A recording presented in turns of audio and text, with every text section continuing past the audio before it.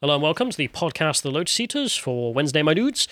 I'm joined by Stelios. Hello. And today we're going to be talking about where he can't keep getting away with it. Twitter versus EU's Digital Services Act, and the Rainbow Alliance is over, boys. It's gone. No, I was going to make a joke. No, I won't make that one. It's a meme. I thought something that I'm not allowed to say, so won't do that. Anyway, a couple of announcements first. Well, three of them. First, gold tiers. Remember, you used to send video comments via the old system, and then you had to email them? Well, don't worry, the old system works again, so go back to doing that. All is well in the kingdom. Second thing to mention is that the Julius Evola Revolt Against the Modern World, Part 2, this live stream will be up. I believe this is today. Is that correct? 3:30. Hour and a half after this podcast ends, if you go and check that out on the website. Is it? No, an hour and a half after the podcast ends. No, it's 1 hour. It ends 2:30. This starts 3:30. Oh, yeah, okay. Yeah. Sorry. Dyslexic with everything, including logic. And the last thing to mention here being that artists are needed, apparently. So if you're an artist, then you can make stuff when you want some money for good stuff. Apparently, if you write your deets to submissions@lotuseaters.com, they'll get back to you. So otherwise, we shall begin with the news.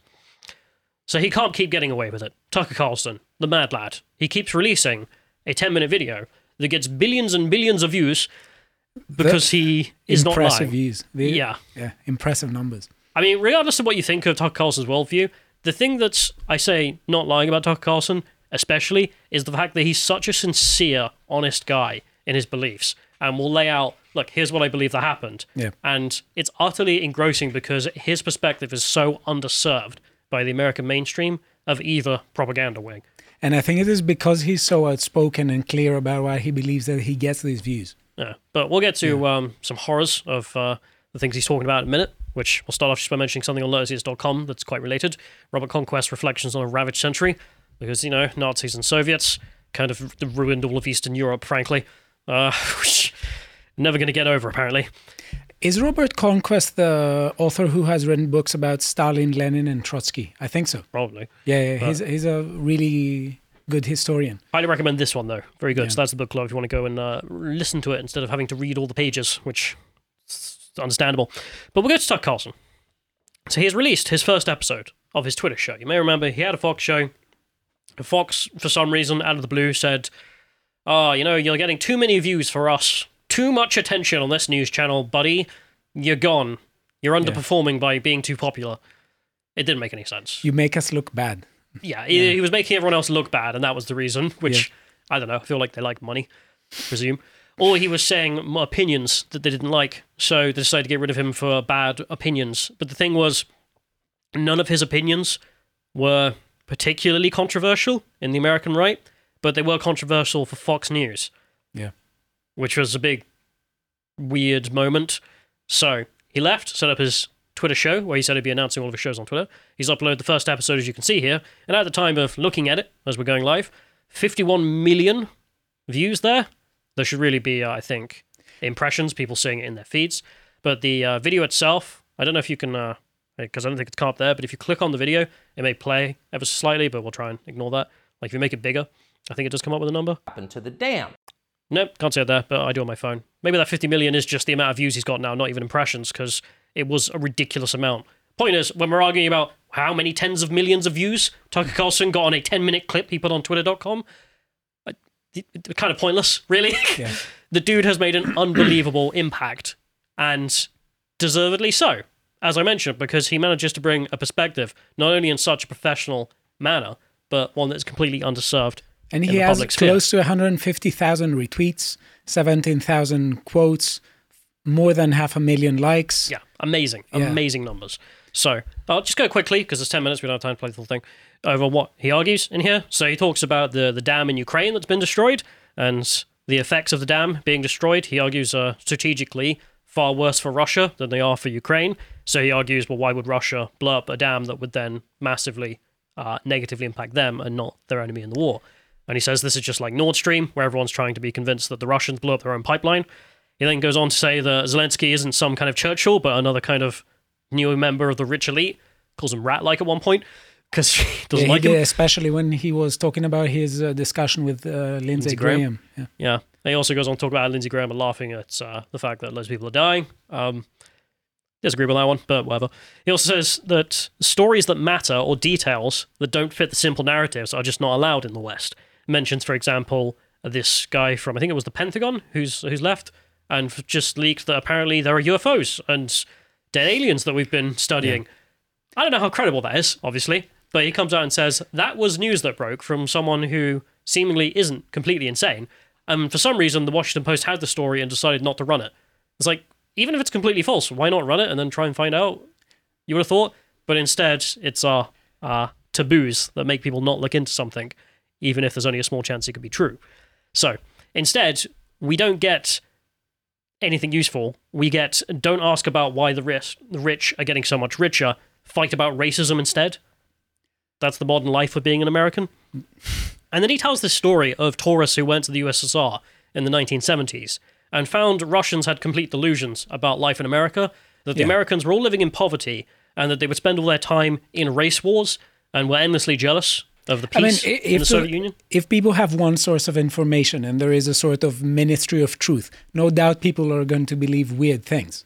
Yeah, it's unsurprising when you're told about the madness people lived in the USSR. And it's very good if we have social media platforms like Twitter that allow for free speech, because we have a more decentralized means of communication and means of receiving information instead of having all information emanating from one, let's say, centralized power. And that was the beauty of the West, at least how it's advertised. Yeah. And then in the modern era, well, how come all of these major outlets, we still have the minor ones, thank God, but obviously all the major ones that have unbelievable amounts of money to, burn, all of them seem to agree on whatever the given thing is all the time. And the net effect is that we have the minor outlets, obviously, but then the major ones are essentially like TASS, the old Soviet news conglomerate. It's weird. I mean, he says today Americans are as misled as the Russians at that time. Quick point just about his video in general. Excellent communication skills. Excellent narrative storytelling. And also, as I mentioned, a genuine opinion that is underserved in the American propaganda machines that are the major networks. So, just as a side note, very jealous. Just anyone who makes content, I think, who looks at how Tucker Carlson makes his content, must be incredibly jealous of how talented and, good it's really he is at straightforward. His job. So we'll play a short clip of just why Helen thought was one of the best bits, just so you can get a tenure of it. Let's play that. By this point, it's possible that American citizens are the least informed people in the world. Your average yak herder in Tajikistan knows who blew up the Nord Stream pipeline. It's obvious.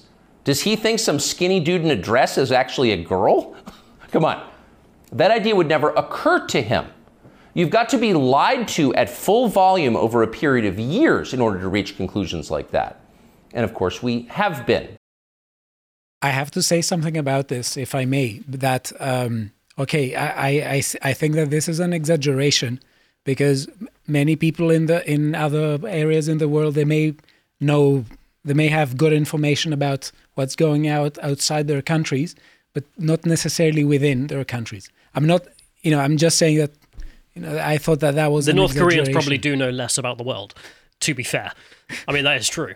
But I think more the fundamental point of this entire video and the things I laid out is that his point is, as the previous one that he made, is just the American media are terrible, making our country worse, and you can map it in the level of education people have about certain issues and how they act specifically. They will just ignore things, for example, that they've all decided to ignore, and then anyone who says anything about it is considered taboo for saying so. And frequently phrase things in ways that appeal to emotion, as if things are completely settled. It's like, how do you feel for these attacks on your humanity? As if they are.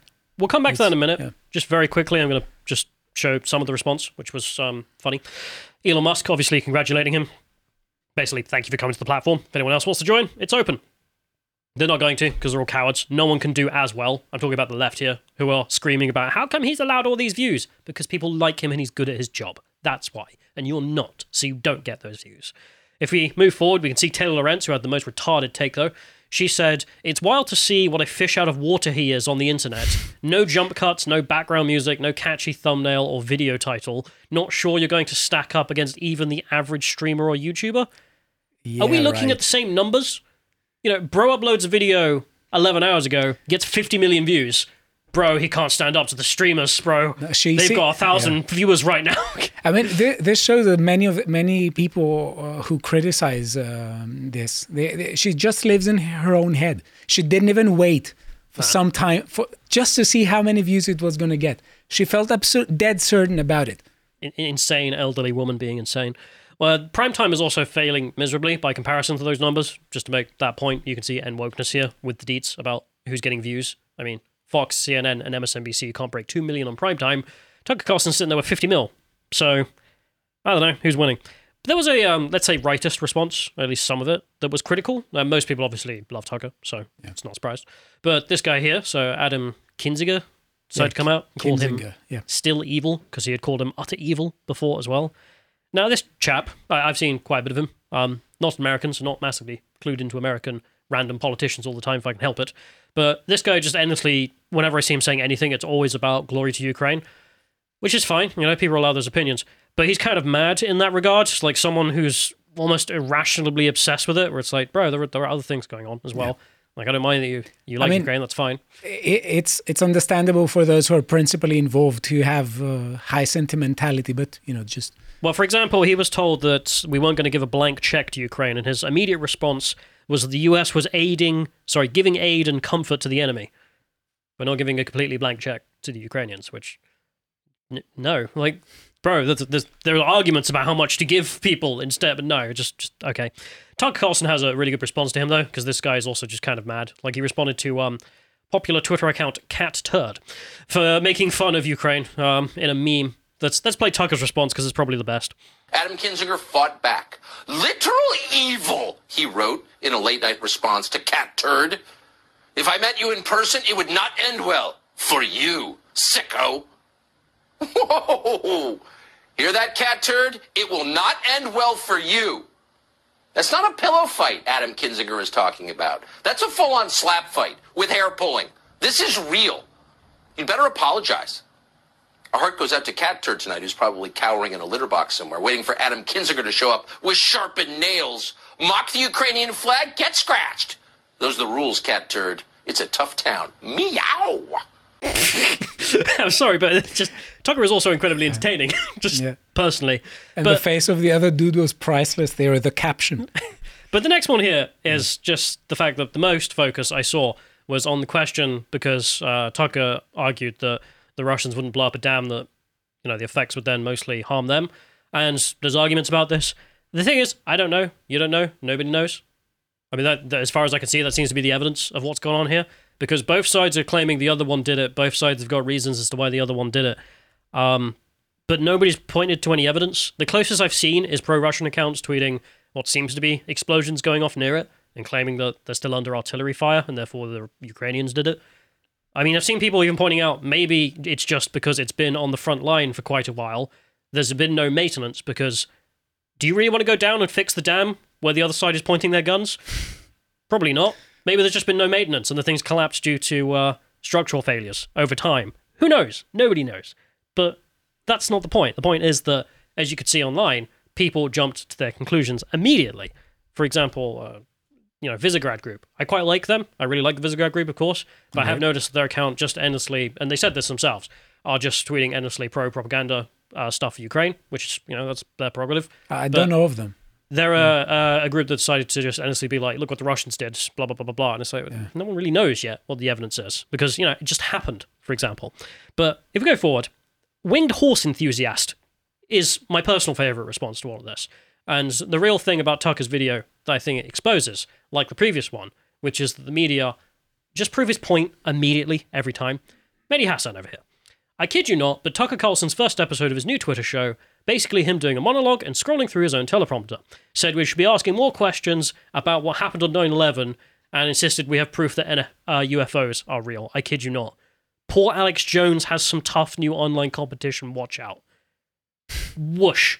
I mean, it just went straight over your head, didn't it? You didn't get it at all.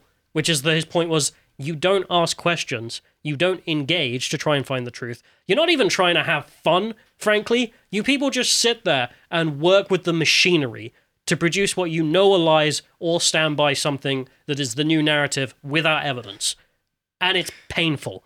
You never go and look for something that might be controversial, might help the world. Nothing. It's And he went on MSNBC, and MSNBC decided to be the most self-obsessed response they possibly could.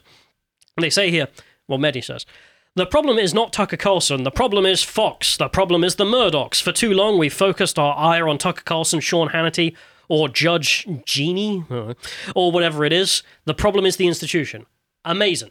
I mean, I'm sorry, but the point of a left-wing propaganda TV news channel, in his view, is not to change the most minds possible.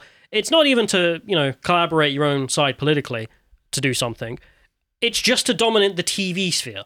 His focus isn't even on Tucker Carlson sitting over there with 50 million views in 11 hours. They live in their own head. Tucker's out of the game now. What I'm interested in is battling Fox because we need more TV dominance. It's like you are so self-obsessed. You're not realizing the world is changing around you, are you? I mean, we're not going to pretend for a minute that it's a news outlet trying to inform the public or people just looking for the truth at MSNBC. It is a left-wing propaganda outlet. That's fine. It's their money. That's what they want to do. But their worldview as to what their goals are, at least through Mehdi's eyes, is just to dominate TV. They don't even understand their own goals there in terms of trying to change minds or collaborate their own side. Yeah. Nothing. Amazing. Now, this brings me to the thing about Tucker's segment and that response that may be a little bit controversial, but if people listen to what I'm saying, I think they'll get what I'm getting at. You may have seen this story pop up in the New York Times. Nazi symbols on Ukraine's front lines highlight thorny issues of history.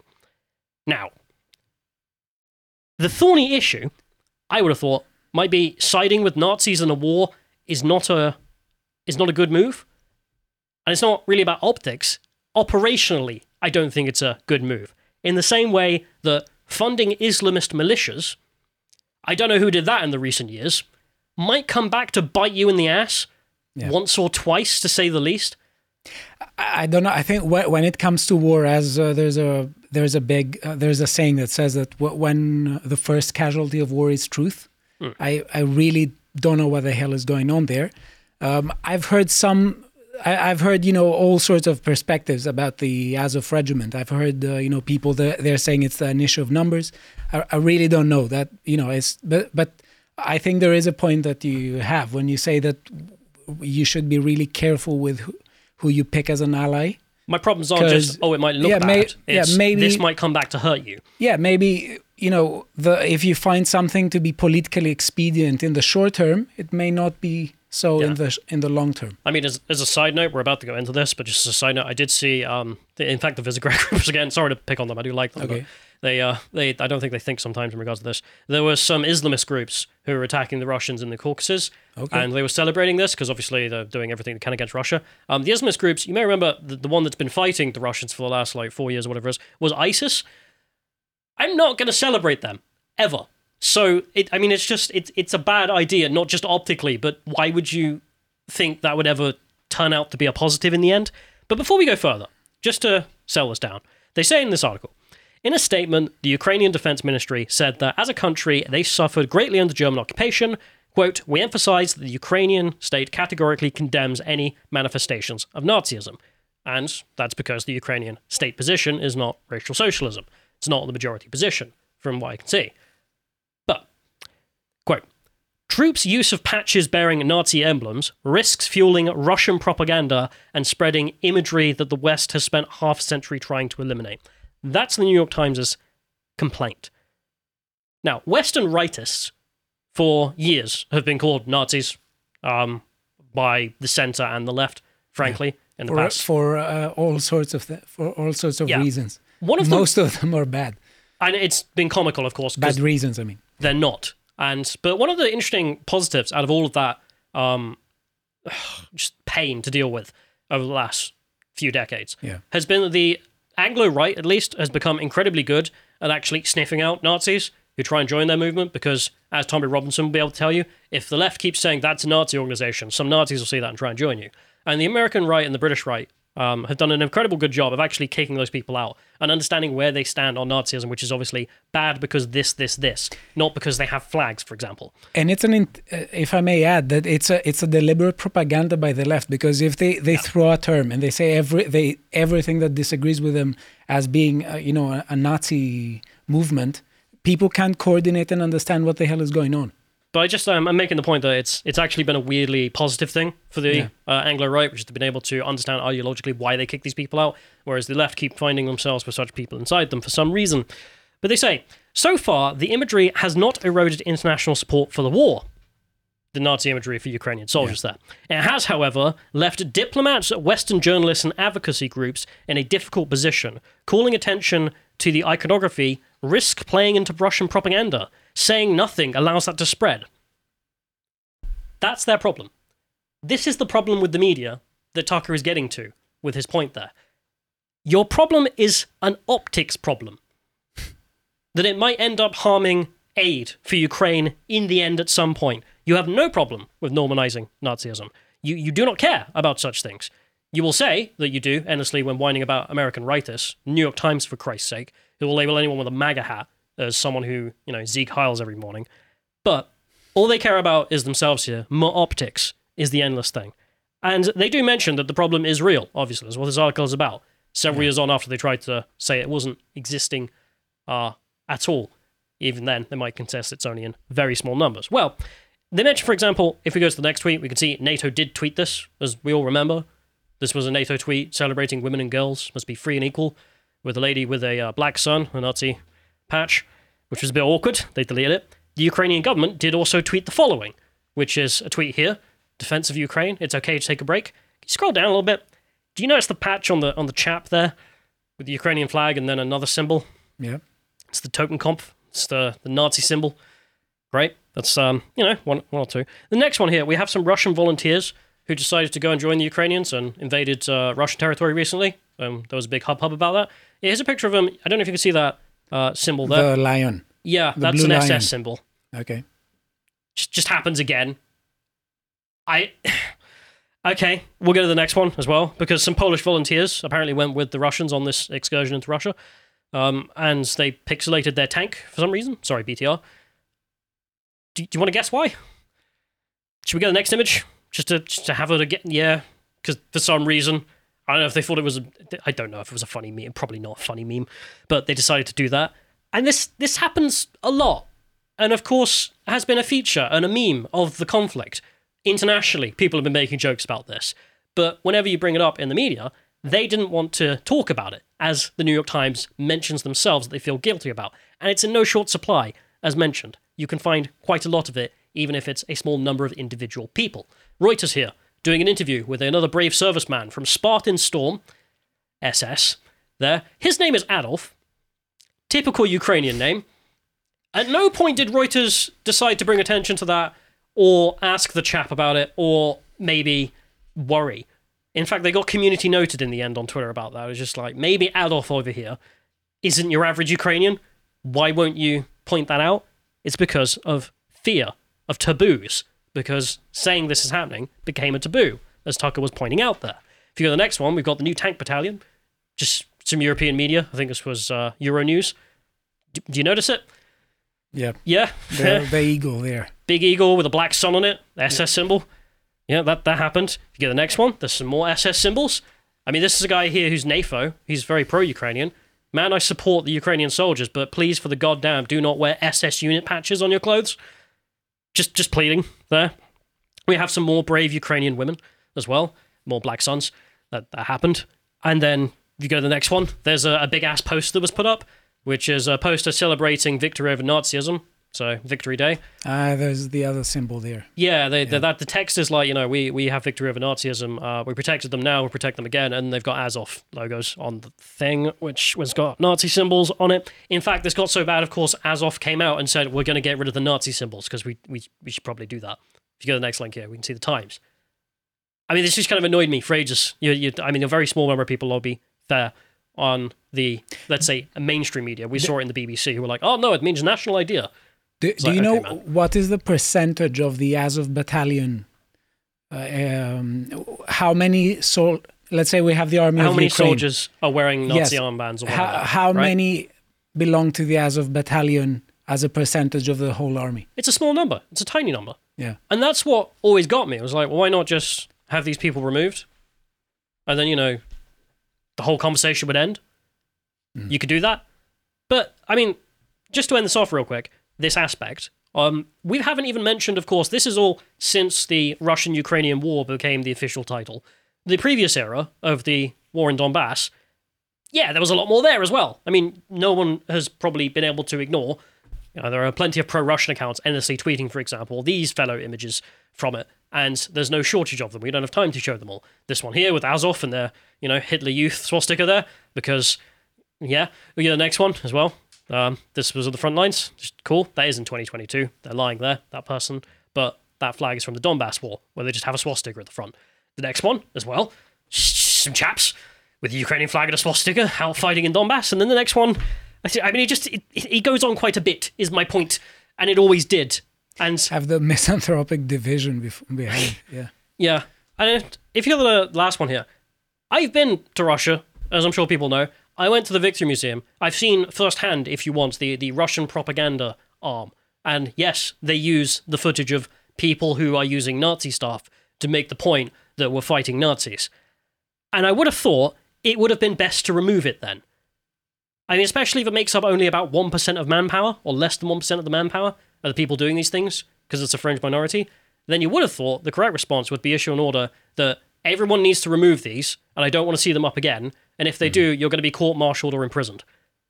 That would have been the correct response, and it would have helped the Ukrainian cause, because, maybe a few hundred people wouldn't comply, and then out of an army of 500,000 men, you lose maybe 100. I really don't know what to make of this case. I think at some point I should organize a video talking about the whole war, but that would take a long time. But if they had done that, what would have happened is you'd have much more international support for Ukraine, which would have helped the Ukrainian cause. They could still do it, and it would help the Ukrainian cause to do it. But instead, there is a taboo about talking about this, even though it's a minority, as I pointed out. But the point being, I'm sure the counter argument would be that when you're attacked, you need to use as much manpower you have. You don't need 100 guys. You can spare it in exchange for a bunch of new weapon systems. Okay. Not to mention, I don't know how many people of ISIS you want fighting for you. Just gonna argue. But my last point here being that the reason I've shown you all that is not just to be like, hoo-hoo, look, swastikas. Instead, it's that the media simply made it a taboo, especially on the escalation of the conflict back when the, let's say, special operation began.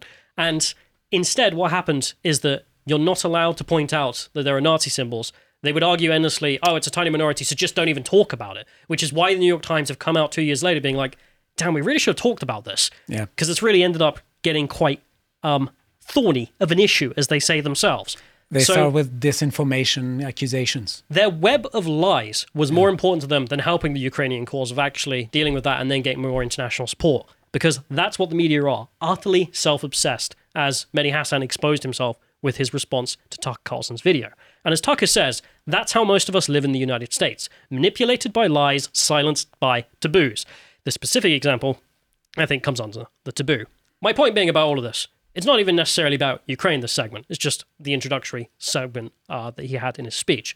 The point is, the media could not prove Tucker Carlson more correct on every video he produces instantly if they tried. It's comical how well Tucker does, and the reason he does so well is because he's able to expose them at such an excellent level of communication. When he was in Fox, was he doing something like 20 million views per episode? Something like that? I think it was 1 million. Something like that, 2 million. So he's massively increased his viewership. Okay. That's even more impressive than was before. Okay. So, free speech is under attack also in the US and in the EU. Now, throughout the Western world, we see a worrying trend of big governments becoming even bigger and more paternalistic. And the problem is that these paternalistic governments are fighting communities because communities can function as politically strong pressure groups. And one of the reasons why I think identity politics is so prevalent is because it is a form of playing divide and conquer with the people. Now, the thing is that a number of ideological subversions are taking place in this landscapes, and especially when it comes to freedom of speech and freedom of expressions, statists want us to believe that all the freedom of expression we need is the freedom to agree with their agenda and not to disagree with it. Now, speaking of the subversion of the term liberty, you can visit our website, lotuseaters.com, where for £5 a month, you can watch all our premium content, including Symposium 18, where Carl and I are debating classical liberalism. Now, what I'm saying that in this debate, I argue that we should basically resist the subversion of the term liberty, and that the other side is going after the symbolic notion after the symbolic power and the motivating power of the term, and we shouldn't just give it to them. And just as it is important to not identify ourselves with the terms that our political opponents want us to identify with, we should not allow our political opponents to identify in words that they have no business appealing to. And the people who, I'm making the case for the claim that the people who now call themselves liberals have nothing to do with any of the traditional meanings of the term liberty, and we should not, frankly, we should not allow them to do it. And you could see also another debate I had with Carl, called the universal acid, why liberalism is a universal acid, where our discussion continues. And we're talking about the difference between political liberalism and comprehensive liberalism. Now, the thing is that this warring tendency of centralization is seen in the EU's Digital Services Act. And now, as you will see, Twitter is being pulled off what is called a voluntary code of fight against misinformation. Now, I want us to start with this video, and I want you, before we play it, I want to ask you, as we watch it, what do you think of their body language? Let's play this. So we are in Austin together with Elon Musk. Thank you very much, Elon, for welcoming me. Thank you. Most welcome. And of course, we discussed many issues, and I was happy to be able to explain to you the DSA, yes. A new regulation in Europe. And I think that now you understand very well. It fits pretty well with what you think we should do on a platform. No, I think it's exactly aligned with my thinking. I very much agree with. It's been a great discussion, and I really think I agree with everything you said. Really, I think we're very much of the same mind, and I think just anything that my companies can do that would be beneficial to Europe, we want to do that. I just want to say. No, thank you very much. That's again a good example. Then when we see that it could be some differences, especially when we are speaking things so important for our fellow citizens, yes, as in life and the digital space, the best is to come and discuss. This is what we did, and I'm happy to see that we align. Sounds good. Thank you very much. Thank you very much. Thank you. All right. Now, what a non-awkward social occasion. Just love the initial body language of Musk, the gorilla man. And he's changing all the time. Yeah, and what a merry company we are here. Now, the thing is, that was 10 months ago. Something happened. This fantastic friendship is going through a rough patch. Let us see why. Now, on the 27th of May, there was an article published in the German Die Welt, and it has the title, EU, Twitter leaves voluntary pact on fighting disinformation. The social media giant owned by Elon Musk has been warned that obligations remain over the removal of fake news. Twitter and other large platforms will face heavier regulations when new EU rules take effect in August. Now, if we just can scroll down a bit, it says here, Twitter has yet to confirm its withdrawal from the code, but the decisions appear to be the latest move by billionaire Elon Musk to loosen the reins after he bought a social media firm last year. Musk cut thousands of jobs to save money, slashing entire departments. I remember some of those departments basically had no reason to exist. I wouldn't be surprised. Yeah. Including those responsible for content moderation.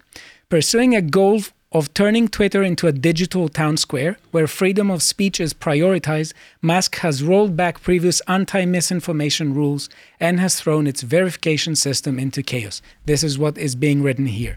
Now, on the 5th of June, let us move to the next link by Euronews. Twitter has chosen confrontation with Brussels over disinformation code of conduct. Okay. And if we scroll down a bit, you can read the article if you want. It says, but even if the code of conduct is voluntary, because it's supposed to be a voluntary code, fighting disinformation will become a legal obligation under the EU's Digital Services Act, DSA, which comes into force on August the 25th this year. If Twitter, there's a Jourova from the EU says, if Twitter wants to operate and make money in the European market, it will have to comply with the Digital Services Act. Twitter's departure will come as no surprise to Brussels, given that Elon Musk has eased moderation of problematic content since completing his takeover of the social media company last November. So, that doesn't seem to be good news. I don't know, but I don't like when people start posing in a virtue signaling manner, and they say, no, we want to safeguard the people, we want to help the people with their information, we want to basically prosecute everyone who does misinformation and problematic content. They speak as if there is no issue with how we define problematic content. It's good censorship. That's all. It's a ministry of truth Censorship in for the good. making. Yeah. So from the European side, and this is what is a bit, this is very disconcerting. This is portrayed as EU's fight against big tech and against social media platforms. Now, the thing is that if you think of it, actually it's anything but that, because I'm a political realist. Okay, I think basically social stability is always social stability as a balance of powers. Okay? Now, the thing is, when we see this increasing trend of centralization in Western governments, and we see constantly officials from these governments saying that, well, outsource all your decision-making and all your thinking to us, and let us say what content is problematic and what you're not allowed to say, what you're not allowed to read, what shouldn't reach you. This seems to me to actually disrupt the people's power, because the people are one of the major centers of power. And if the people are not concerned citizens enough, we have gaps of public attention and huge incentives for government officials to take advantage of the lack of public awareness. And it is not a coincidence that almost every authoritarian and totalitarian regime starts by trying to control the media and information. Now, let's go to this tweet by Thierry Breton, who was the fellow we saw talking to Elon Musk, and both of them had this very, let's say, funny and comfortable body language. He says, Twitter lives EU voluntary code of practice against disinformation, but obligations remain. You can run, but you can't hide. This sounds like ominous a bit. It reminds me of Darth Sidious, I think. He's very, very specific and clear about it. Beyond voluntary commitments, fighting disinformation will be legal obligation under DSA as of August 25. Our teams will be ready for enforcement. Best response there by the guy below, though. This is an American website. Go away. It's an American world. You just live in it. By Aristophanes. Yeah. So the thing is, though, that remember what we said in the beginning, that freedom of expression means freedom to agree with their agenda, but not to disagree with it. So they portray a code of conduct as being voluntary, but when people start disagreeing with it, and for instance, when Elon Musk does not think that these rules are good, they're saying, we're going to make it legally obligatory for you to adopt these rules. Otherwise, you're going to be penalized. To be honest, I do prefer this to the old regime, which is like, oh, we'll cooperate with blah, blah, blah. No, this is just naked power, which is far more preferential. It's more honest. Because like when the Iranian government banned Twitter, no one's under any illusion as to what's happening there. The Iranian government are a bunch of tyrants. Good. Yeah, the EU wants to do the same thing. Go for it. I know, but the thing is that it's supposed to be the case. It is supposed to be the case that people in the EU have different, more European or more Western values. So I think that we have plenty of ground to hold them more accountable. Values. And what's the problem? We'll get there in a minute. Okay, so let's move to the next clip, please, to see what is a bit the Digital Services Act. Now, the thing is, I will show you the document for everyone who is interested. It's incredibly legalistic, but, don't be deterred. Let us watch this video.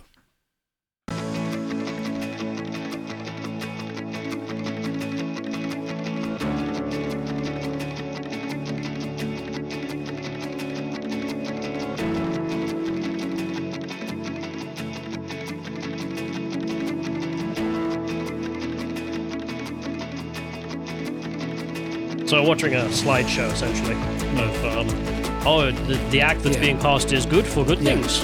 And for those who can't listen, it says protecting fundamental rights and freedom of expression. Fair conditions for all businesses on online platforms. A single set of rules for the whole EU. For a safer and open digital space with European values at the center.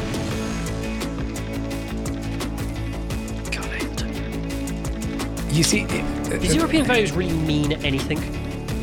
Well, sincerely, what does that mean? Well, that's the problem with the whole fight against disinformation, that when you have people who have increasingly more power, they feel that they have the ability to define what are European values. But also it doesn't make, you've got all these constituent countries with their own sincerely long-held histories and values. Yeah. And then we've just declared European values a new thing that they all have. Yeah. It's like, no, they can't all have them, or they'd be the same place. Well, ironically and somehow miraculously, they're always the values that justify those people who are in power maintaining their power.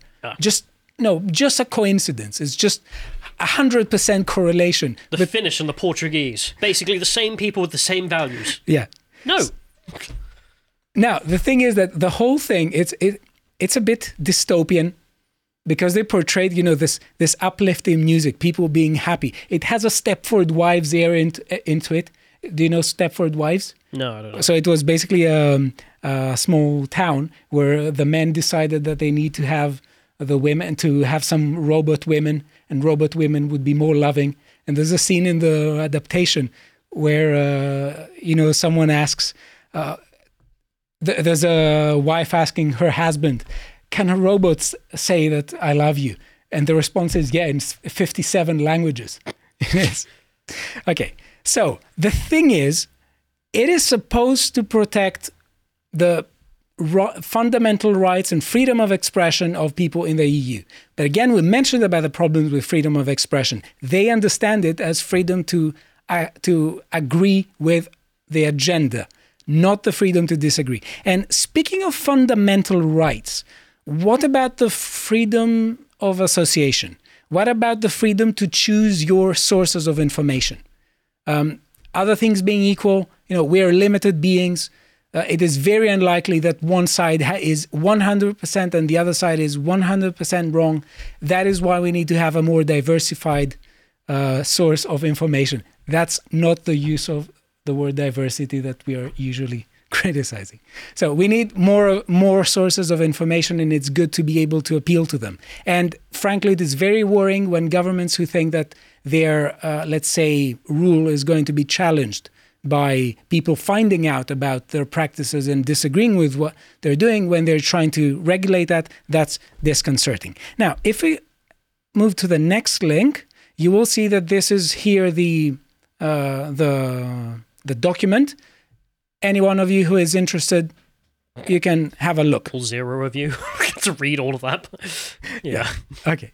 So the thing is, let's go to the next link. And here we have a supporter of this policy, Hendrik Claessens, who, if we show his account,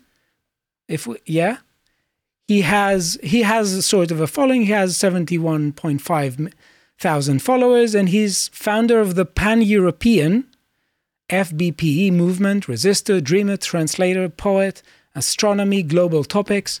Okay, and what he says is really weird, and it illustrates a ton of problems with it. Now, if we can see here, can we Yeah.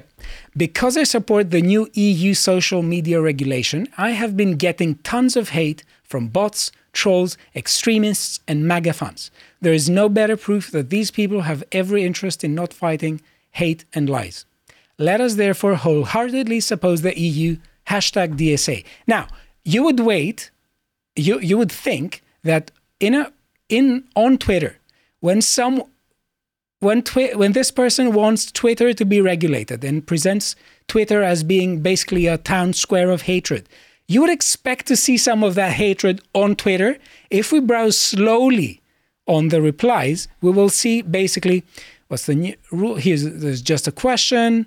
Then the other person agrees. Then another person called Alex Hale says, block and report, very effective on climate deniers. We are with you. Victory Europe. I support you, Hendrik. Victory Europe yet again. A badge of honor. We must face down the populace. I don't see any hate. There are no even disagreeing opinions. Yeah. And the question is that how is hate to be interpreted? And it's really interesting because if we go on the next link, we will see that what this person says here. I mean the Digital Service Act package that creates a safer digital space where the fundamental rights of users are protected. This includes fighting disinformation, lies, hatred, and threats on social media. So the thing is that this person is making many logical leaps. Now, if we go back on the original tweet, he says, his rationale is, assuming that he got hate, which I don't see, but okay, whatever. He says, people hate me for supporting a policy, therefore they are not interested in fighting lies. I don't see the connection. Sorry, sir, with respect, your emotions are neither identical with truth nor infallible indicators of it. Now, if we are to go forward with the thing, the problem here is that whenever I'm a big believer in talking to people. And I think that there is value in talking to people, and it is not a coincidence, I repeat, when you have governments that are authoritarian and totalitarian in nature, when they try to control information. They do this for a reason. They do this to disrupt the people's ability to communicate, coordinate, and present a united front, which functions as a source of power. I'm not saying that people get things always right, but it's function for, let's say, a stable republic and a stable society to have many centers of power and have a sort of balance of power. So the point is that we have, when we have calls for massive centralization, we have people who want to pose as authorities over what information you should have and what information we should have. And they want to basically have a monopoly on how we think. Now, let's watch the next video by David Thunder. One of the most disturbing aspects of the Digital Services Act is that it authorizes the European Commission to declare a crisis. And in the event of declaring such a crisis, then they can require companies like Twitter to take action against information that is deemed to pose a threat to public health or security. We've been down this path already. We've just lived through 2 years of public crises and emergencies where governments and social media companies have gone after individuals, have shut down their accounts in the name of protecting the public against harmful or misleading information. Much of that information that was censored, we now know was absolutely on the money concerning the lack of efficacy of population-wide masking, concerning the lab origins of the coronavirus, concerning the efficacy of vaccines, their failure to stop transmission, and many other issues. What can we do about this? The first step is to wake up. The first step is just to realize what's happening and to spread the word, share this video, tweet about this, talk to your friends about this, because people's ability to speak freely on social media may very well be curtailed in the future under the Digital Services Act. Please do consider taking out a paid subscription to my Freedom blog if you'd like to support my work in defense of a free society. Both my YouTube and Substack channels are on the homepage of my Twitter account. Now, I'm very pleased to announce that I have already interviewed David Thunder, and our interview will be released very soon. We are talking about things such as the new Irish anti-free speech bill. We're talking about citizenship. We're talking about communities. Be sure to tune in. Okay. So one thing is that there's a notion here with, let's say, the emergency. Governments that want to have a monopoly on information, they want to have a monopoly on declaring a state of emergency. And the thing is that we sort of constantly live under emergencies. Emergencies that when emergency becomes the new norm, it seems to no longer be an emergency. It's kind of like the terrorism threat level. Yeah. When it goes up, I mean, just okay. Nothing I can do about it. This is the norm. Yeah, and there's a question of not destroying from the inside what you're trying to protect from the outside, which is the famous quote by Eisenhower. Now, speaking of emergencies, let's look at the next tweet. We have, who again declares emergency and for what purpose? Anti-LGBTQ plus laws. Know before you go emergency. For the first time, we have Human Rights Campaign account says, for the first time ever, we are declaring a national state of emergency as LGBTQ plus Americans face extremist attempt to roll back our rights. It's more important than ever we have to necessary resources to stay safe no matter where we are. Now, is it still legal to be gay in America? How can they declare a state of national emergency if they're Well, that's my point. I mean, are they about to make it illegal again? Is it going to be gone? I don't know. No? No, nothing's going to happen. Next tweet. Again, America's largest LGBTQ plus civil rights organization has declared a national state of emergency, citing multiplying threats facing millions. Now, again, how can they declare national state of emergency? Who listens? Who allows them to say and speak as if they represent the state? That's a really interesting question. If we go on the next link, we have a video here which gives some context, because the thing is that when we look at the identity politics, we see many minority groups, and the question is, how come do small minority groups have so much power? The question is whether some people give them the power to disrupt society, and whether they actually use them in order to play divide and conquer. Let's look at this video from here. You now make a point of that's an investment criteria for you. Well, behaviors are going to have to change, and this is one thing we're asking companies. You have to force behaviors, and at BlackRock we are forcing behaviors. 54% of the incoming class are women. We added 4 more points in terms of diverse employment this year, and what we're doing internally is if you don't achieve these levels of impact, your compensation could be impacted, okay? We're doing the same thing. And so it's just, you have to force behaviors. And if you don't force behaviors, whether it's gender or race or just any way you want to say the composition of your team, you're going to be impacted. And that's not recruiting, it is development, as Ken said. And ultimately, it's still going to take time, but I am just as much shocked as Ken is that we have not seen more opportunities, and we're going to have to force change. Much capitalism. God, I love the free market. Everyone in charge at the top's a socialist and we'll force it on you. This is from 2017, and I don't know, but I think that basically a society should not be, is not a business. There is more to society than being a business, and I don't know how he functioned as a CEO, but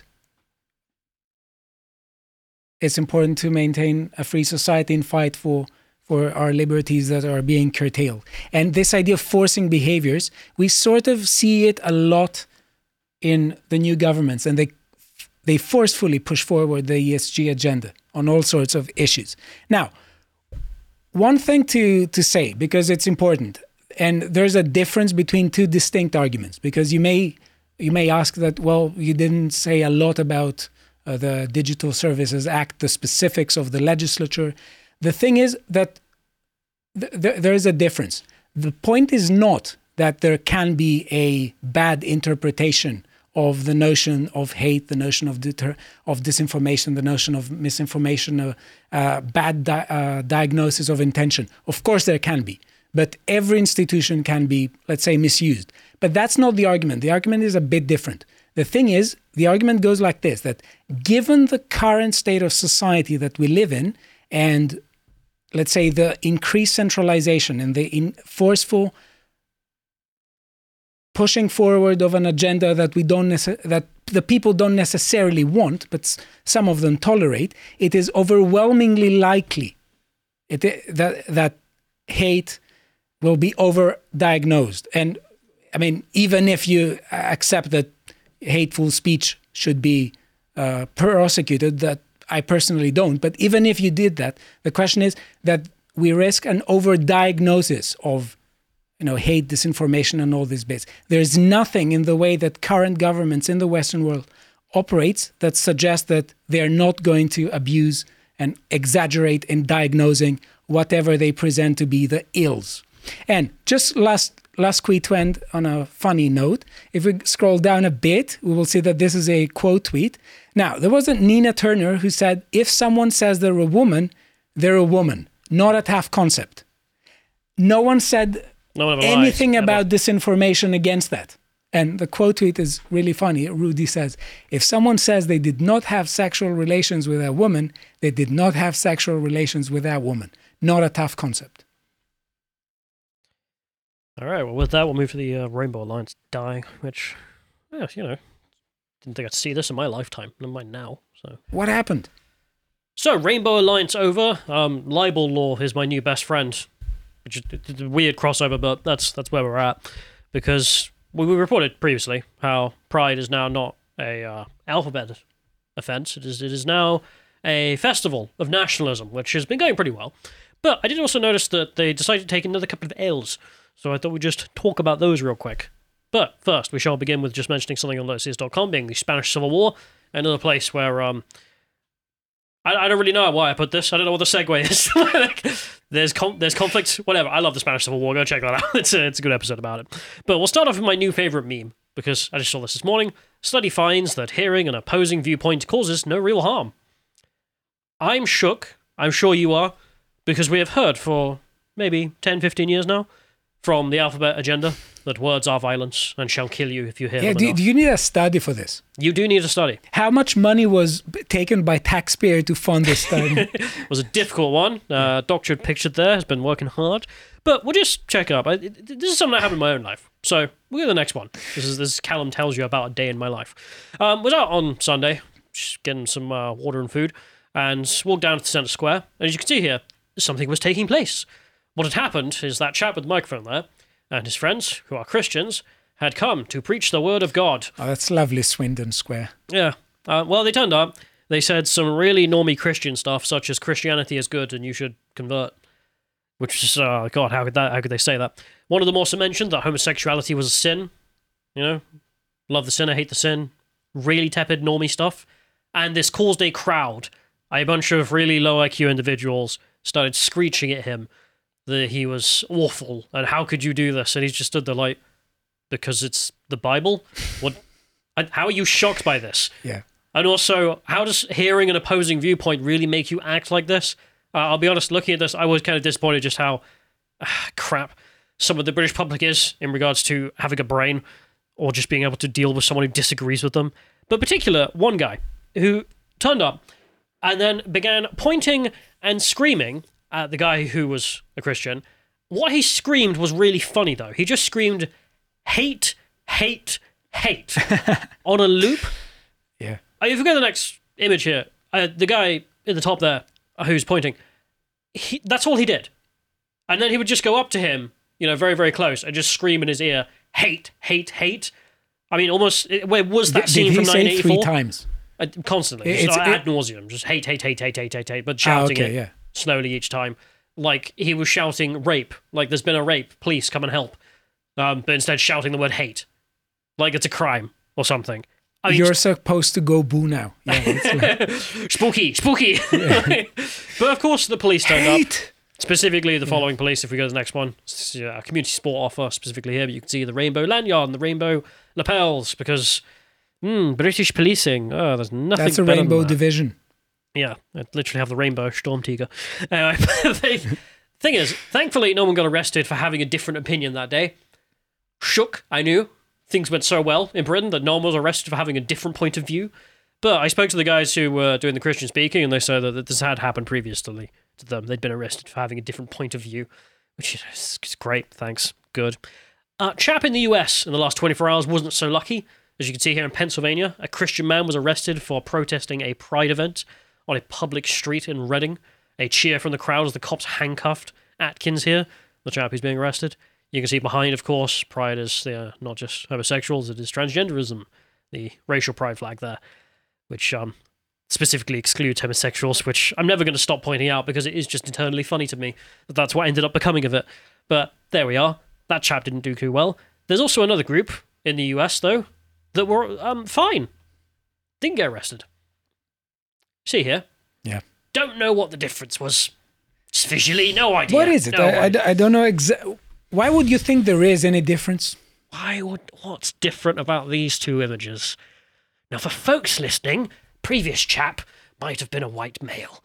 These not chaps might not be white males. They might be names such as Fatima or Aisha. I love how he's keeping energy up. Just like make some noise. Muslims in Montgomery County protesting against LGBT books in school. The other side was who turned up. They were all mostly white women. So there we are. The Muslim ladies here, they're all chanting religious freedom now. I mean, it's a dark day when you have to chant that in America, but whatever. We'll get to the next one because it wasn't just the Muslims of America that are doing that. Also, the Armenians turned up. This is in California, so of course there's violence because street violence is my new best friend, I guess, of the LGBT movement. Cool. So the footage here shows the alphabet individual punching first the Armenian, but starts an awkward place, can't tell what really caused it, so we'll get into that. It's a bunch of Armenians fighting with the local LGBT lobby. I didn't think I'd see that either. I'm not really sure Americans know who Armenians are, to be frank.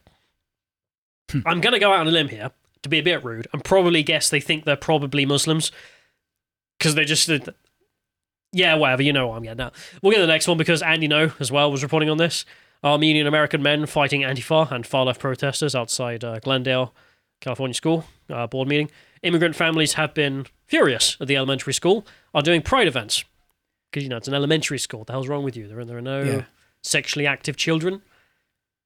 Especially at the age of 5. You can suspect that nonsense. But we'll go to the chap here who makes an interesting point. This guy, I think Andy retweeted. It's so strange to me that you have people willing to battle in the streets in order to ensure that children are taught pseudo-scientific nonsense about gender identity and that parents are denied any say in this matter. That's a really good point. I hadn't thought about this. That's a great point. Do you remember this happening over creationism? do you remember how parents of America would beat the crap out of each other to prove or disprove creationism should be taught in the classroom? Yeah, now we want to teach I am jazz. Let's start hitting each other. Yeah, well, I mean, are you you're willing to go to prison for this? Yeah. This is your hill? Mad. We'll go to the mad people involved, actually, at the school board meeting, but before this all turned into a brawl. So we'll check out the speech from the pro-LGBT side, because we always listen to our opponents, and that's the way you learn, because it turns out opposing opinion doesn't hurt me. Well, I mean, it gives me a headache, but quite. This is the lady arguing here for the LGBT side. She says, I deal with a lot of trauma of LGBT youth. There's no such thing. She says that trauma is related to heteronormative Judeo-Christian patriarchal imperialist capitalist system that oppresses them. Yeah, I know. Just stop it. No. I mean, it's... Get some help. Armenians, she says, talk about genocide, but have they considered they deserved it? No, she doesn't say that. She says, but they received SSI, but they don't want to talk about indigenous genocide in 1850 and the lack of reparations for indigenous black people in this country. You know, when she says that I deal with a lot of trauma of the LGBT youth related to the heteronormative Judeo-Christian patriarchal imperialist capitalist system that oppresses them. I like how they throw everything in. Yeah. It reminds me of you could just do one, could you? Of Renton in the beginning of Train Spotting, where he starts talking about all the aspects of modern life and he ends with choose life. You know, it's just repetition. He doesn't understand what he's saying, but he just throws stuff. I mean, the last bit's the worst part, because I mean, that was all kind of gibberish. But she came out with 95% of kids will know they're trans when they're 3, 4, or 5. They don't know what they're having for breakfast. Don't trust your own kids. Come on. That's when you have the parental rights people, the anti-parental Pride is about rights. acceptance and tolerance of homosexuals. How much further could we be from that statement at this point? When you're like, 3-year-olds, they're trans. All right, give me your kids. They're mine now. Freak. What's wrong with you? Just stop it. But that's not the most insane Pride moment. I really wish that was the most insane Pride moment of the last 24 hours. Was there a more insane one? Yeah, but I mean in the last 24 hours we found one that's even more insane. Oxfam. You know, that book charity store. That is supposed to do charity. Yep. And not other things. No. Charity is the main goal. Yeah, well anyway, they released this video, which is now unlisted on their YouTube channel, as you can see there, because they realised, oh crap, we're going to get sued. This is where the libel law part comes in. Because they put out this, #Protect the Pride, Oxfam Pride 2023. It's a really boring video where they argue that we're for love, whereas the opposing side is for hate. We're the good people for good things. The opposing side are hated for hate. I mean, it really is just childlike IQ stuff. I mean, the really weird part is that it's done by a Bangladeshi team, the animation and the voice. I mean, I suppose we've got to get used to it living in England, being lectured to in Indian accents of the old Raj. So, great. Whole side conversation. But they put one thing in, which is why they deleted it, which has got them in the biggest trouble. Give the next link here. This slide is taken out of one frame, in which they're saying that these people in this image, don't know who they are, preyed on LGBT people because they're all hate groups, online and offline. Yeah. Lady in the middle. Supposed to be J.K. Rowling. How could you know? How could you? It's a random it woman. Says turf. Who else could it? It could be there are lots of turfs. Yeah. It could be Posey Parker. It's almost like you think they traced this from another image. Yeah, they did. This person obviously pointing out that this probably breaks the law on the charity commission. Never mind the whole libel part of this, where you're like, you're basically demons. I mean, for people listening, the turfs here have, men and women, have all got demon red eyes, frowny faces with their teeth out like they're about to kill someone. And then they're all pointing their hands at some multi-rainbows, I don't know, chess pieces in the middle there. They're full of rage. They're about to eat something that looks Gollum. like chess pawns. Gollum hates trans. I mean, it really is. Are you the looking Daily at Stormer, the table Oxfam? and getting really pissed off with the table? I do love the idea that Oxfam will just turn around tomorrow and be like, the Daily Stormer, get your copy on Oxfam. Newly minted editions that we've printed. We'll go to the next. If we click on the third image there, because I put this up just to make the point of, they did trace it. They traced it directly from an old image of J.K. Rowling. The hair is the same, the colour's the same, the outline of the body is the same. They've even covered up, as you can see there, her poppy with just a turf badge. Because, well, it's a bunch of Bangladeshi animators who have got Photoshop and a drawing pad. So, yeah, they just stole it. So, there you are. And is Oxfam now not selling her books? Well, we'll go to the next one, because there's a statement from Oxfam where, firstly, they put out on their website, because they took it down off everywhere, but the website is obviously still up, so that doesn't really work. We'll go to the next one, because they have a statement. The statement read, as Nick Dixon's books here, we have removed the post because it concerns raised with us, such as being sued for all we're worth. That was pretty worrying. Imagine. If you go to the other one, they released another official statement, which they said, Oxfam believes that all people should be able to make decisions which affirm their lives. Honk honk, I am an attack helicopter. Enjoy their rights and live life free of discrimination and violence. Are you a chopper? I have a right to fly over foreign lands and drop and drop hellfire missiles on disgusting foreigners. It is my right as an Apache. And if you, I'm sorry, but that Big Tyrone really did fly out Sorry, the park. but I'm a bit confused by Nina Turner before. If you say you're a chopper, you're a chopper, not a tough concept. I have an Apache helicopter. Yeah. And you must Get respect to the chopper. You must respect my right to kill needlessly and from above. If you do not agree, you have vehicle privilege. Sorry. But they go on in here. They say, no violence, including people from LGBTQ plus communities. In an effort to make an important point, yes, so important, no one's made it before, about the real harm of transphobia, we made a mistake. Really? Did you? Weird.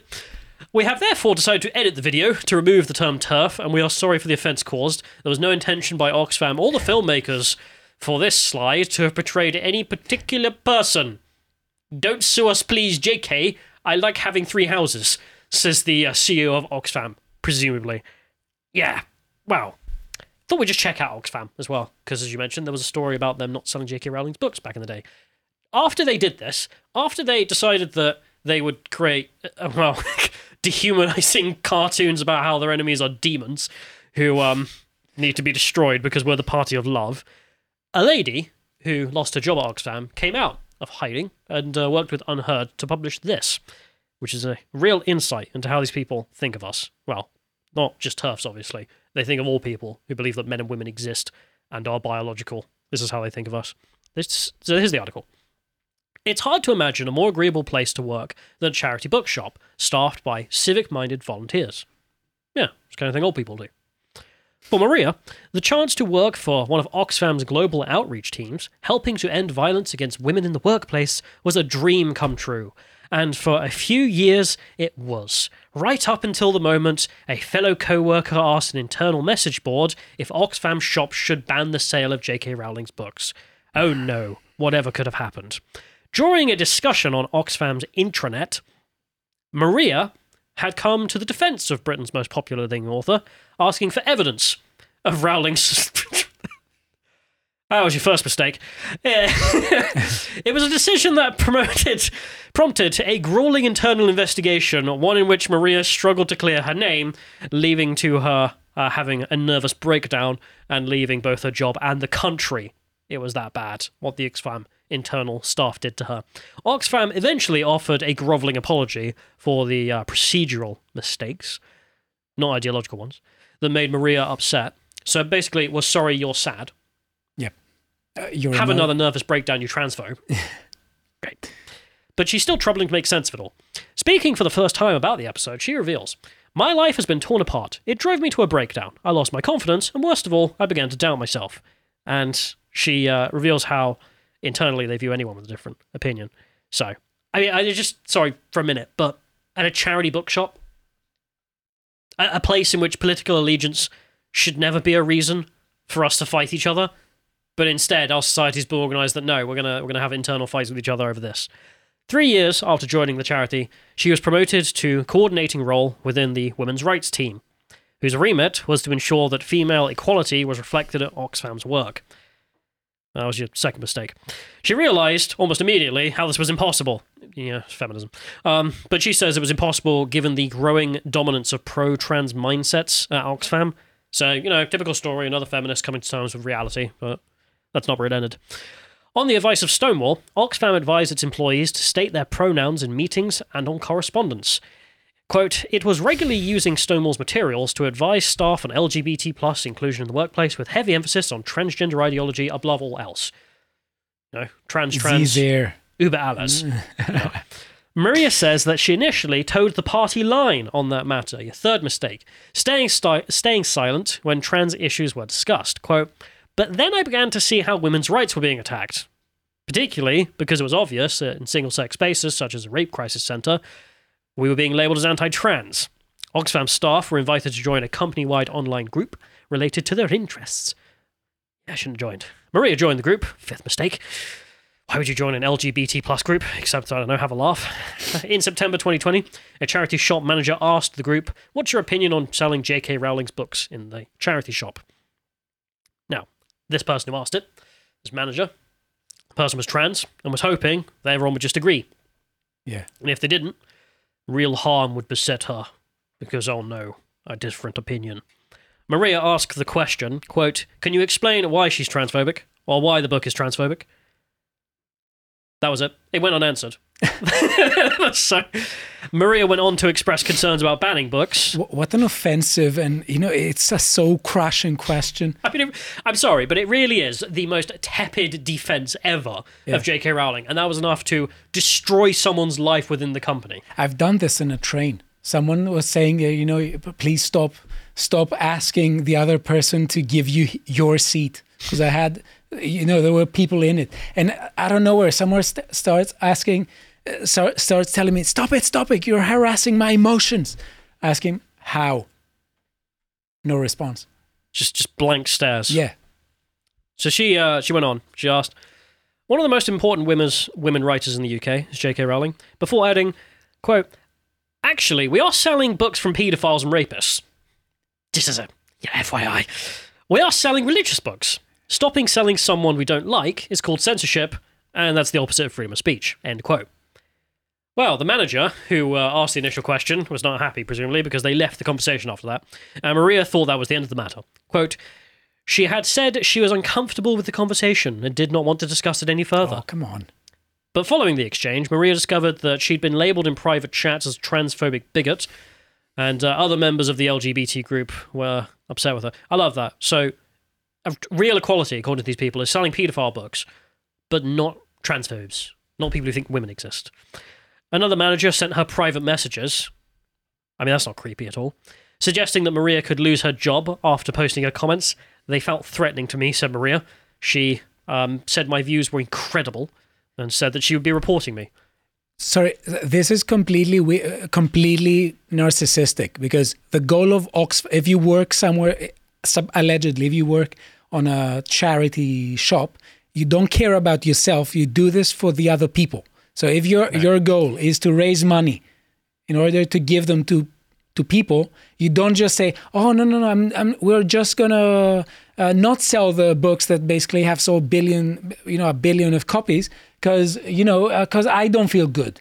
No, it's not about you. Sorry, it's not about you. The point of charity is to destroy people who have different opinions from you. Yeah, that's the tagline now. In the next days, members of the group engaged colleagues in complaints and discussions about the thing, stating that transphobia will not be tolerated here. They did not name me, she says, but it was obvious who they were referring to. Just like Maria, in general. Next, a petition was signed by 70 members of staff, and it was put on the intranet. Great, so that's the front page.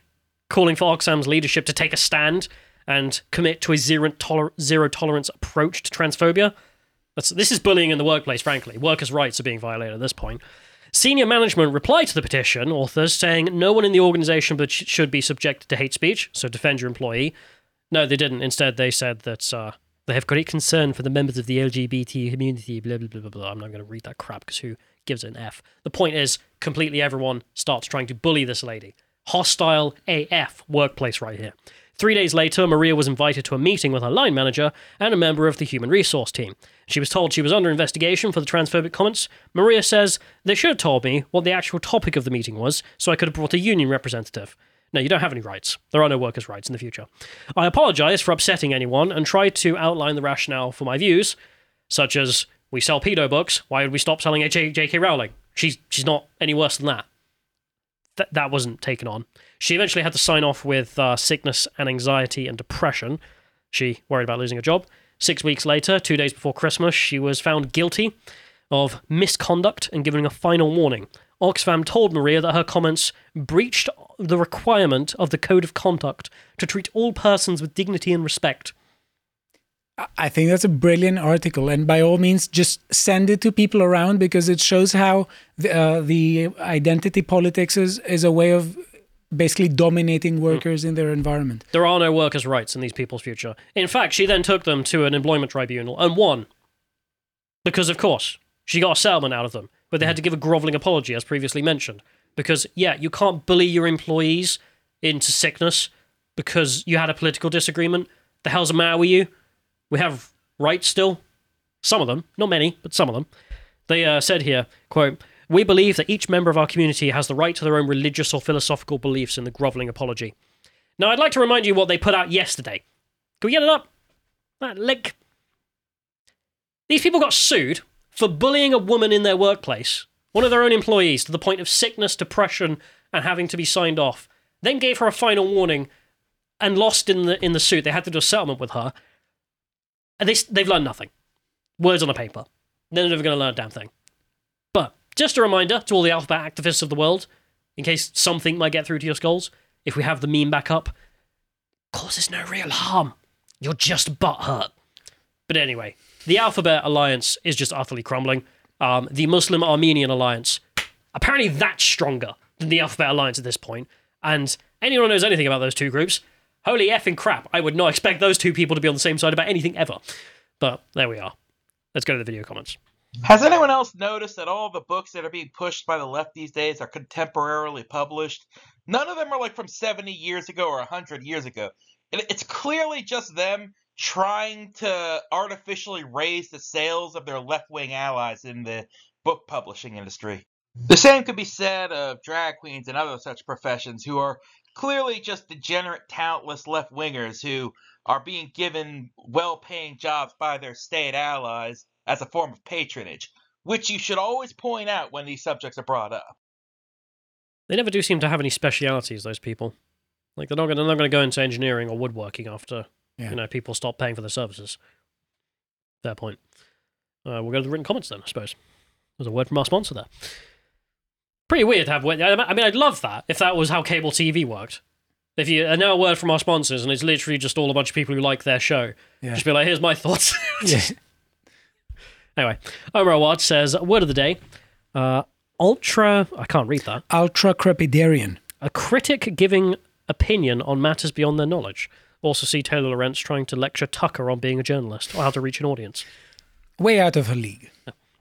Kevin Fox says, odd how a Ukrainian soldier wearing the dark sun bad is heinous, but if we can fill London with crescents and stars, and that's cool and inclusive. In the past 70 years, which badge has been responsible for more killing? Rue the day, do you guys consider when the 90s and early noughts, America was a dreamland for all European countries based on their culture, and the worst thing that ever came out of there was frosted tips and bleach-spotted hairdo? I don't know what he's talking about, I'll be honest. Does the bleach-spotted hair... No, I was thinking of bleached chicken. I've got no idea. We were talking about... Bleached chicken is the glory of America, I don't know. Lord Nervar says, I didn't think America had a king, but it seems Tucker the First, House of Carlson. Seriously, what a mad lad to get mega cancelled by your own employer and then come back with tens of millions of views. That's totally true. I mean, it is one hell of a power. Yeah. Speaking of which, Derek Power says, Tucker doesn't need to have, shall we say, a certain shape to attract millions of views. Let's hope for the rest of us. I think Tucker's pretty, he's not a bad-looking guy. Someone online says, if a network dominates TV, then they think they can change minds or at least silence skeptics by being the only news presenter. Yeah, that's how they think, but I mean, it's so archaic to think that, we own the TV so we can run how people think these days. Yeah. Like, bro, the watch time is dying every year. Alex Ogle says, nice of Tucker's detractors to link to his video directly. There's no such thing as bad publicity. That's pretty nice of them. Shake Silver says, amazing. Even without Tucker, Mehdi and his ilk still want to destroy Fox. Nice appeasement, Murdoch. And Kevin Fox says, an Azov battalion defending Ukraine, it doesn't scare me half as much as an entire jihadi army the British government has happily allowed into the UK. You are right about that. Totally true. Matt P., the fact that Tucker, you've been making us all look bad, you can't be the sheriff of Fox News. We're sending you to be... Sanford Gloucestershire is now what Twitter is, huh? Yeah, that's what I said in the beginning, where they said that you make us look bad. Go to Sanford. It's one thing you haven't counted on. The team. Sean Hannity and everyone there is just like, we're glad you're leaving, Kate. Yeah. Okay, so Miles Mitchell, Europe, the birthplace of communism, socialism, fascism, and totalitarianism. I'm guessing these are the values they're espousing. Yes, I want to say, isn't this a bit Eurocentric, though? There were some other let's just not take all the blame, okay? To be fair, I mean, all of the big world ideologies... Yeah. I mean, it's basically France. Yeah, but the practice... They're all basically France, aren't they? Okay, yeah, I understand about the ideologies, but also the practice. I mean, the despotism, there's everywhere else. Sure, but it's never really new, is it? Yeah. So even when you go to, I said about this, I need to show you the book somewhere. I don't know where it is. There's a picture of when the Soviets took North Korea, and then they organized the first communist brigade. And you've got all these North Korean places with massive things of Engels, Marx, and Stalin. Yeah. And looking at it, I do get a bit of like almost white guilt Mal feeling. got jealous. Well, it wasn't that. It was more clearly none of you people have any idea who these white guys are. Yeah. You have no idea what they believe, and you have no idea why you're being told to hold their pictures up. But they were supposed to go hooray. Yeah. Okay. Matt P. Which part of the U.S. Constitution says charities can declare a state of national emergency again? Excellent point. Lord Nerevar, every time I see or hear that the EU has done anything, I feel vindicated over Brexit. They literally cannot help themselves but be evil at every possible turn. They're hardly even hiding it anymore. I'll miss my European friends from Twitter, but Musk should withdraw from Europe if they are serious about this. Kevin Fox. So I guess, thanks to the Twitter EU issue, we'll be revisiting their definition of voluntary to read. You don't have to, but if you don't, you're a bad person and we will punish you. Exactly. It's freedom to agree with them, not to disagree with them. Kevin Fox. Elon went from an arms-folded defensive pose to an alpha male. Just effing try, dipshit pose. He was changing all sorts of, manner. He was doing all sorts of mannerisms and assuming various posts, and the other guy was like that, I kind of like the monkey pose. Yeah. Like the sitting there with the Mama Merkel thing is cringe. Yeah. There with your arms out, just kind of looking like you might smash something is better. So, Ewan Baker. These governments, bureaucrats that they think they can rule the internet need to end. Andrew Narog, I suppose you brought up the Spanish Civil War segment, as it seems we are seeing the left radicalize more and more, all in similar ways. History repeats itself. AZ Desert... yeah, I did actually figure out why I brought that up. It's because the alliance among the leftists all collapsed as well. Because, leftist infighting is the world's best sport. Arizona Desert Rat. Last time I checked, you still get to be gay, bi, lesbian, trans, etc. Just don't try to trans the kids. SH Silver. Totalitarian controls always start as voluntary, within quotation marks, until you disagree with the ethical agenda of the state. The only reason other corporations appear to be doing this voluntarily is because they all agree with the government's goal. Yes, and unfortunately they try to communicate the message that freedom is obedience to the state. Arizona Desert Rat. Looks like Twitter will likely become a black market app. And how is the EU going to control what is posted on Twitter? They're going to have to ban it outright and monitor every single phone in Europe. Then people will just use alternative media apps. Shall we go to your Rainbow Alliance over? So, Alexander Drake says Christians protesting the gay agenda get prosecuted, despite Christianity being a massively important influence on our country's history. Muslims protest the gay agenda and nothing happens to them, despite Islam historically being, often violently, in conflict with Christianity. And then someone scribbled out what you've written in between, so I don't know if you, I don't know. This is because, again, said something wrong. You have two groups that are that allegedly have protected characteristics, and they don't know what to do when they clash. It's not a clash that follows from the rosy agenda of the identitarian politics. They're supposed to say, no, all our minority groups are compatible with each other, but they're not. Bleach Demon says, Callum, stop with the heteronormative language. What? Helionormative. I don't know what that means. What does that mean? I think it's it makes fun. Just all of from the the hetero, from the helio, Good joke, but I don't get it.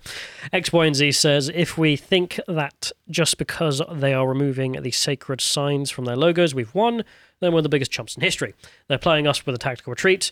No, this war is far from over. We need to recapture the institutions, starting with HR, join your organization's DEI chapter, subvert with men.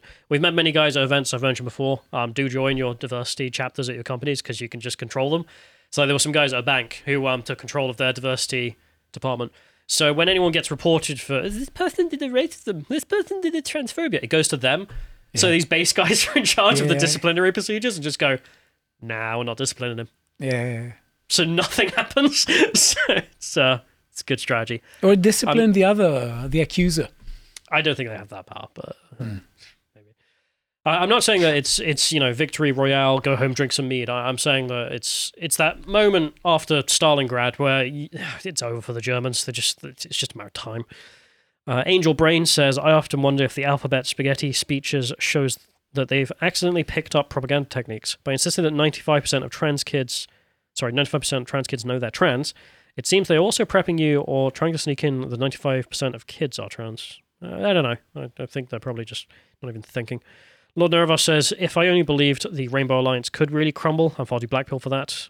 Nah, bro, it's going well. All the companies aren't even using it anymore. We're making progress. It's getting there. Chin up. The Real Bigfoot says, please stop oppressing trans people. I can tell they're oppressed, as only the NHS, police, and Western governments, all Western corporations, and anyone with a shred of power vomits rainbow bile into the current political discourse.